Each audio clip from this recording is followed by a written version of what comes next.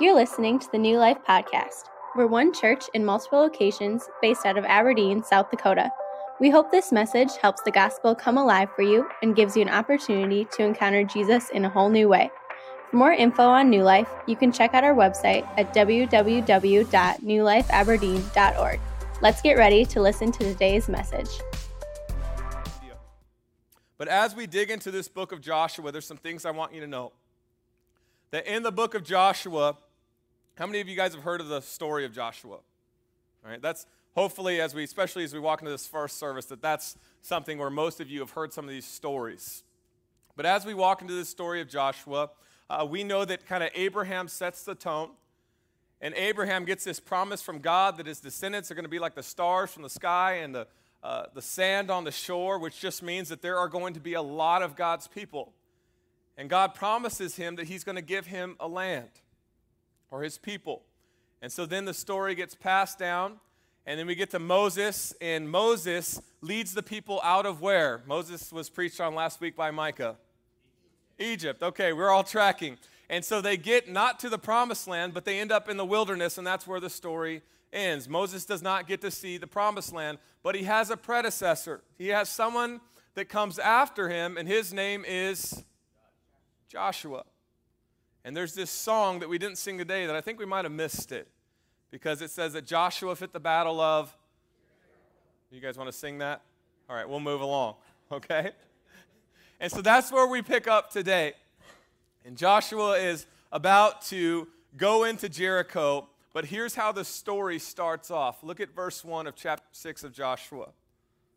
The Bible says this: Now Jericho was shut up inside and outside because the people of Israel, none went out and none came in. Securely barred, locked up. I mean, if any season we can kind of connect to this storyline of a place that's secluded where when people aren't going out much or in much, it's right now in 2020. By God's providential hand, you can connect intimately to this story. Impossible to get through. And God says, well, I don't really care what the script says. I'm going to do something big because I'm a God of the impossible. And I just have a question as we get started this morning. Why is Jericho, that's very powerful, why is Jericho going to lock down their city from God's people who really, at this point in the storyline, they're just living in a wilderness, and by all practical means, they really shouldn't be that tough?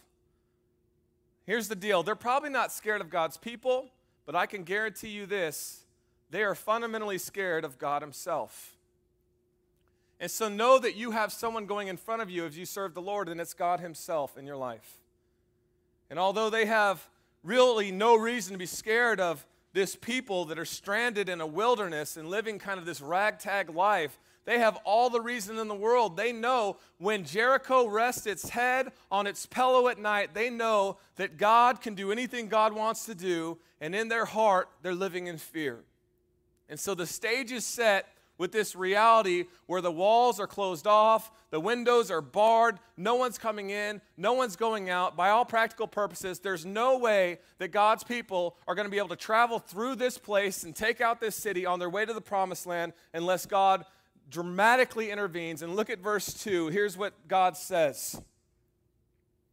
None went out and none came in, and the Lord said to Joshua, See, I have given you Jericho. I have given Jericho into your hand with its king and mighty men of valor. And here's why that's so interesting to me. Because God's saying something that hasn't even happened yet.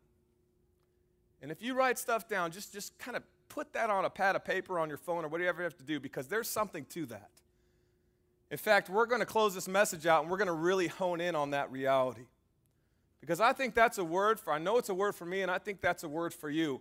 And there's this reality that Joshua's walking in where God is saying something that's already happened, but he's living in a reality where it hasn't even begun to happen, because the reality that he's living in is Jericho should be able to wipe out God's people with no problem.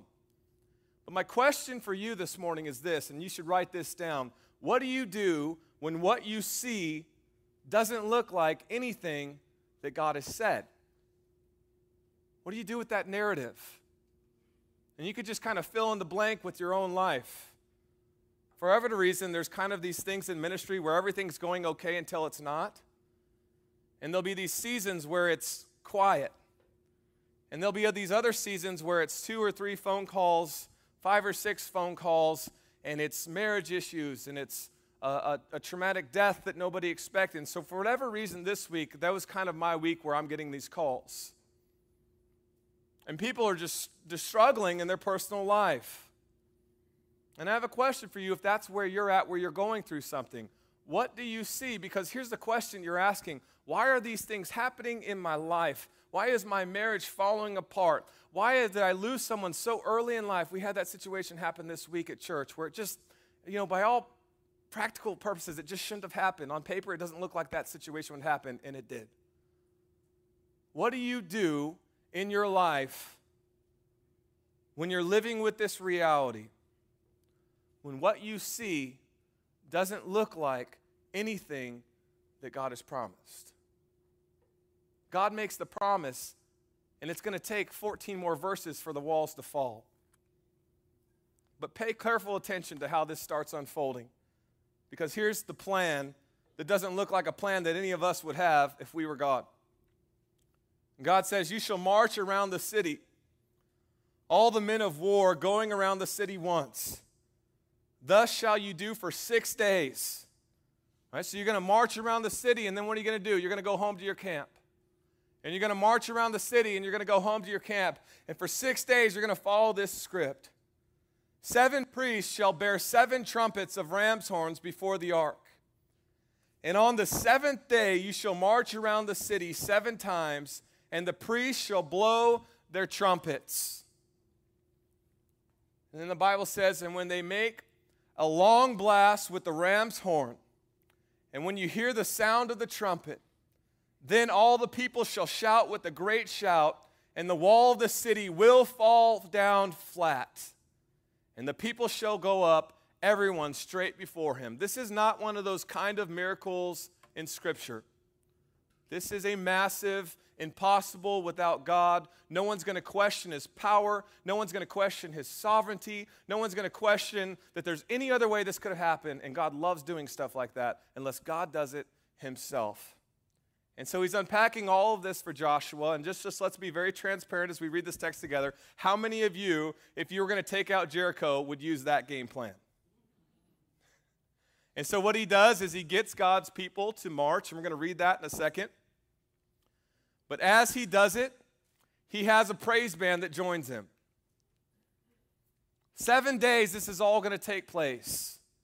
And I think the reason God chooses such an unusual game plan is just for that reality that no one's going to say when this is over that anything could have happened outside of God's plan. And so they're just marching around this city day in and day out. And I have something very special for you that I'm going to present to you that someone gave me on my 40th birthday. Dawn Snow, they're actually moving. If you didn't know that, they're moving in a few weeks. She got a job at Mayo. But before I even knew for sure that she was moving, on my 40th birthday, because she's kind of a nerd and like this historian, she actually got me this. I'm not exaggerating. This is from Israel. And this is the horn that the priests would have blown. Okay, and so just put this mental picture in your mind. I've had different back and forths in my head of whether or not I will try to blow this horn. And then I thought about like COVID stuff and you guys, and you trust me on this, the youth pastor in me, everything wants me to go full bore at this thing, but I'm going to pass. But I just want you to see this thing. And in fact, because of everything going on in the world, you can't come use this thing either after church. This is off limits. But she gave me this thing, and I thought, man, this is gorgeous. It's like sterling silver. It's supposed to be what it actually would have looked like, and it was made in Israel. But I want you to think about it through this lens, that Joshua's game plan by God was to march around a city, and the walls are going to crumble. Man, I want to blow on this thing right now. Do it. No. No, I really, no, I'm not going to. But the walls, I'm a promoter. The walls are going to crumble when the priests start blowing on this horn. And I just want you to see it, because this can serve a lot of purposes, but a wall crumbling device, it is not. This is the weapon of choice that God sets the stage with. And I'm just going to place it on the stage so you can admire it. That's the weapon of choice for him to do what he wants to do, so that no one can live in this reality that there's any way this thing could happen outside of God's plan. And so now Joshua is going to let in the people to the plan, and they're going to execute this strategy. Look at how the story unfolds.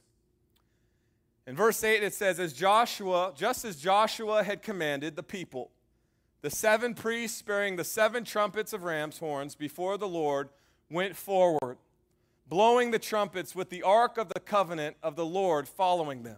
Right? The praise band is in full effect. The armed men were walking before the priests who were blowing the trumpets, and the rear guard was walking after the ark while the trumpets blew continually. So it's just this annoying sound. Trust me, this thing can be a bit annoying, but it's going on continually. But Joshua commanded the people, you shall not shout or make your voice heard, neither shall you any word go out of your mouth. Until the day I tell you to shout then, you shall shout. And so he caused the ark of the Lord to circle the city, going about it once, and they came into the camp and spent the night in the camp. And so they would go and they would make their walk, and the praise band would play, and then they would come back to their camp. Day 1, day 2, day 3, day 4, day 5, day 6. And then Joshua rose early in the morning, and the priests took up the ark of the Lord. The Bible says, and the 7 priests bearing the 7 trumpets of ram's horns before the ark of the Lord walked on, and they blew the trumpets continually. And the armed men were walking before them, and the rear guard was walking after the ark of the Lord, while the trumpets blew continually. And the second day, right, that's just day 1. And it gets quicker, so don't worry. It's not going to take too much longer. And the second day they marched around the city once and returned to the camp. And so they did this for 6 days. And on the 7th day they rose early at the dawn of the day and marched around the city in the same manner 7 times. It was only on that day that they marched around the city 7 times. And so this story just keeps going on and on and on. And you can just get this kind of picture in your mind. Go to the next text. And on the 7th time, when the priests had blown the trumpets, Joshua said to the people, shout, for the Lord has given you the city. No one in their right mind would have ever thought of this type of game plan. And I just want to walk through this idea with you. How many men in here are married? Happily. Okay? Online. Maybe you can raise your hand higher if your wife's not by you. I want you to think of this storyline through this lens. That as these things are taking place, that these men are going to war. They've been wanting to fight this battle for quite some time. They're fired up, and they go around the wall. And the best part of the story is this, that each night they go home. That each night they go back to the camp. And who's probably sitting there? And I'm not a historian, so I don't know. Maybe you look at the story and go, well, actually, history would tell you that I don't know any of the details. This is just me imagining, okay? The Bible doesn't really say. They go back to the camp, and let's just pretend, because I think it's probably true, that their wives are there. And the reason I had you raise your hand if you're a married man is you know how the story goes. What happens every day when you get home from work? Your wife asks you this question that seems pretty simple, but really it's kind of loaded, and if you don't answer the question appropriately, you can get her ticked off in a hurry. And she makes this statement to her husband, who has been busy, hopefully, taking out this city. She says this. You guys know what she says? She says, how was your day? Right? He says, well, what'd you do? Well, we walked around Jericho. You walked around Jericho. Well, then what did you do? Well, the priest had this horn and, horn? Yeah. Well, then what'd you do? Right, you're a warrior. What'd you do? Well, I came home. Think about it, this unfolding. Day 2. What'd you do today? Well, we marched around this wall and the priest and the trumpet, this and that. And I came home day 3, day 4, day 5, day 6. And here's what's so unique to me. Joshua, in the first cluster of verses that we read, Joshua gets the script, you guys. It's day 7, it's game time, it's all going to pay off 7 times around the city. When I'm reading this story, I don't see that promise for those people that were following him, because God talks to him and then he talks to his people. They don't know if it's day 2, day 3, day 4, day 50, day 60, day 70, whatever. All they know is that they are given a task to march around this city and do exactly what God has called them to do. And it could be day 250, but they're leading with some blind obedience where they're saying, I'm going to follow God no matter what in my life because he's faithful to me and I'm going to do what I'm told. And that is so powerful to me. That these guys are going to go home, talk to the wives at camp.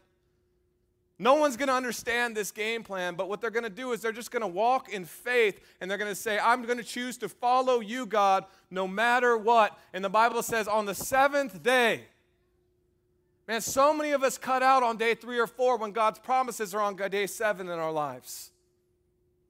On the 7th day, the walls are going to fall, and that's exactly what happens. But what I want us to do this morning is just to walk in a few things. In fact, if you're a kid in this room, your Sermon Bucks notes, which are going to pay off shortly, we're going to cash those things out for you in our first season of Sermon Bucks cash out, and it's going to be better than The Price is Right. But there's going to be a few things that I want you to just fill in here, and it's the same for the kids as the adults today. And the first thought is this. This is true in my life, this is true in your life, and more importantly, this is true in the narrative of Scripture. But we're going to put it on the screen, and it's going to be there for you online or in downtown, and I just want you to see it this morning. Number 1, there is usually a gap between the promise and possession. True or false? That's true. And in that gap, that's where we fall off. Verse 1, God makes a promise. The walls are going to be barred up. Verse 2, I have given Jericho into your hands. Now check this out. We just read it. Verse 16, days 1 through 6, going back to the camp, talking to your wife about how your day went. Verse 16, the Bible says the walls come crumbling down. When we sing about this song as kids, we don't really focus on days 1 through 6. It's all about day 7. But here's what I know to be true as I've now passed my 40th birthday in life, that there's usually a gap between the promise and the possession. When God promises something, it's 100% of the time. But when you want it and when he does it, are you tracking? Those two things don't always line up, do they?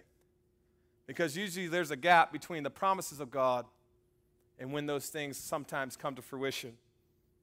And so what do you do? Here's the question. What do you do in the gap? Well, that's where things get a little bit tricky.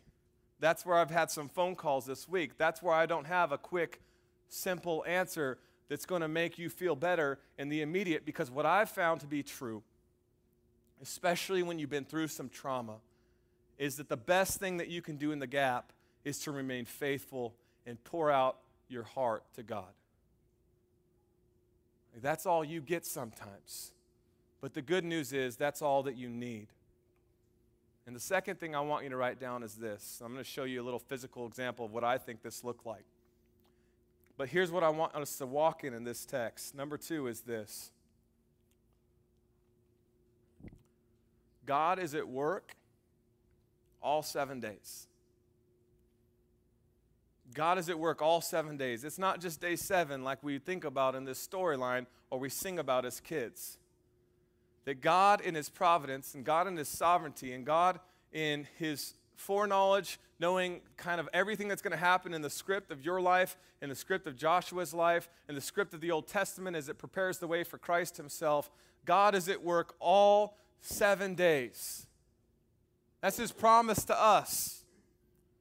That he didn't just somehow go, you know what, we're going to fulfill these minuscule tasks, but eventually we're going to get to day 7, and when we get to day 7, it's going to be pretty good.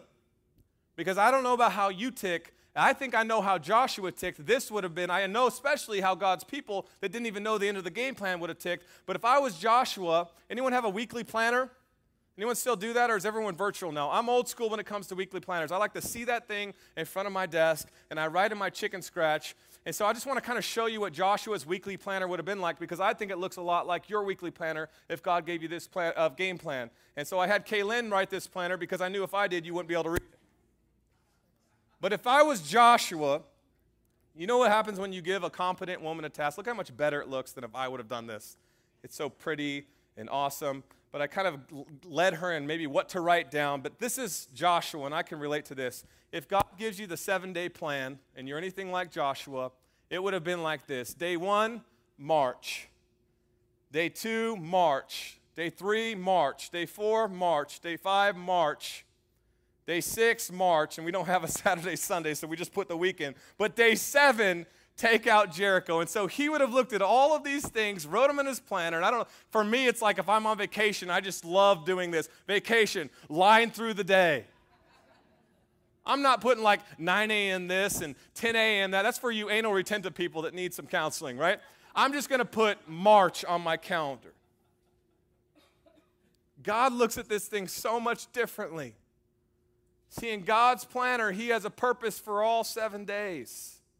This is God's planner. Number 1, these are just arbitrary. I just wrote them down or had Kaylin write them down. I'm not saying this is like in the Bible, but this is how I see it when you read between the lines. Day 1, it's like I'm going to teach these guys patience.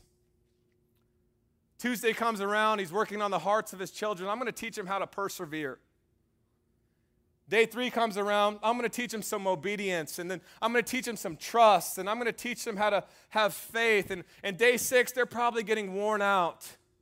And I think day 6 is a special day. And I just kind of put yourself in this situation, and I'm just interpreting the way I see this story, so you can maybe do that a little differently, because God's word's perfect and my words are not. But day 6, for me, I think they're thinking something.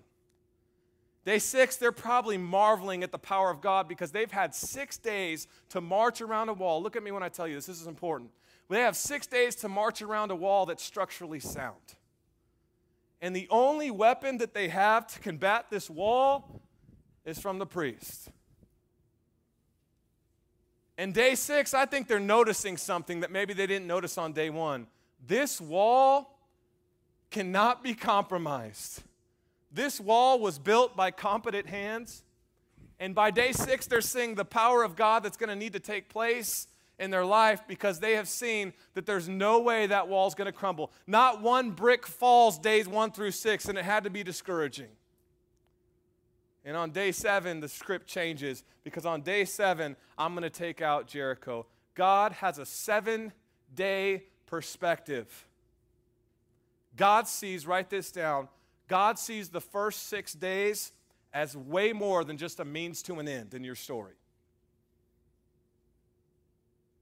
God's not just trying to get to say 7 because days 1 through 6 are irrelevant. And the reason that's so important is because that stuff that you're sitting in that you don't necessarily want to be sitting in, that broken relationship or that loss of income or that sense of loneliness that you have, whatever it is, God is using it. I'm not saying he's creating it, but God is using it for his glory and for you to be drawn in closer to himself. Number 3, write this down, and this is how we're going to leave this place. God's not just trying to take you somewhere in this 7-day process. You're like, 7 days, man, it's been 10 years. Just follow the narrative. God's not just trying to take you somewhere. He's actually making you into someone. God's using all 7 days in this storyline. They're going around this great city, and they're learning about the character and nature and the heart of the God that they serve. They're leaving this place by the time the walls do crumble with not just a physical victory. Check this out, you guys. They're walking out of that situation with massive spiritual growth. God is not only taking you somewhere in the midst of your march, God is making you into someone. And here's what we know a long time later in this narrative, that God's sending his son. And his son is perfect and sinless and goes to a cross and dies in your place and then rises from death And the story doesn't even end there. You get Jesus in the here and now when you surrender your life to him, and you get Jesus for all eternity as you surrender your life to him. But the story doesn't even end with his resurrection. The story literally ends with Christ, which hasn't happened yet, coming back for his bride. And he's not just taking you somewhere, he's making you into someone, and what he's making you into, God himself, is making you into the likeness of his son, Jesus Christ. And that's the promise of this text. It's a foreshadowing of the gospel, and Jesus Christ is worth it. In the midst of your chaos, in the midst of your trials, in the midst of your marching, Jesus Christ is worth it, because he's not just taking you through a process, he's making you into someone, and he's making you into the image of his son, Jesus Christ. And like we end every week, and sometimes I even get teased about at this point, 10 years in, do you know Jesus? Do you know this Savior that's worth it in the 7 days? You might feel like you're a ship without an udder, and you don't even know what's going to happen the next day. Here's my challenge to you, right off the cuff. I didn't plan on saying this. Just march. Just march. God's going to give you day 4 tomorrow. Just march. And the promise of Scripture is that no matter the struggle that you're going through, God is using this struggle, and he is going to tear down not only physical walls, but more importantly, he's breaking down spiritual walls. He's doing that in your life. He's done that in my life. Spiritual walls of pride. Spiritual walls of independence.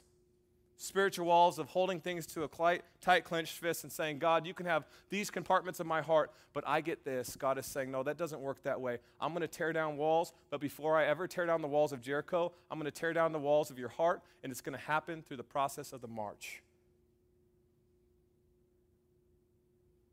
Let's pray. Jesus, thank you for your word. We thank you for the faithfulness that you place on our lives, where we can say, you are good when we're marching. You are good when the walls are tearing down. You are good in all things. And our job is to march and obey. And it's about all 7 days. We love you, Lord. I pray that if there's anyone, that Jesus, that doesn't know you, that hasn't surrendered to you as Savior, that right now in their heart they would confess that they're hopeless without you, that they've been trying things their own way, and that they're broken, that they would believe upon the fact that they're a sinner in need of saving, and that you died on a cross for their sins, and that you rose from death so that they can have life. And even right now in this moment, as their world is just really confusing, they would hold to the one thing that they know to be true, that you are the Savior. We pray that you would usher in salvation into this place, online, downtown, and in Rock Creek. Have your way, Jesus. We pray these things in your name. And everybody said, amen. Thanks so much for joining us today. We pray this message connected with you, and we hope it gave you another way to connect with Jesus and your New Life family. For more ways to get plugged in here at New Life, you can visit our website at www.newlifeaberdeen.org. Thanks again for listening, and have a great week.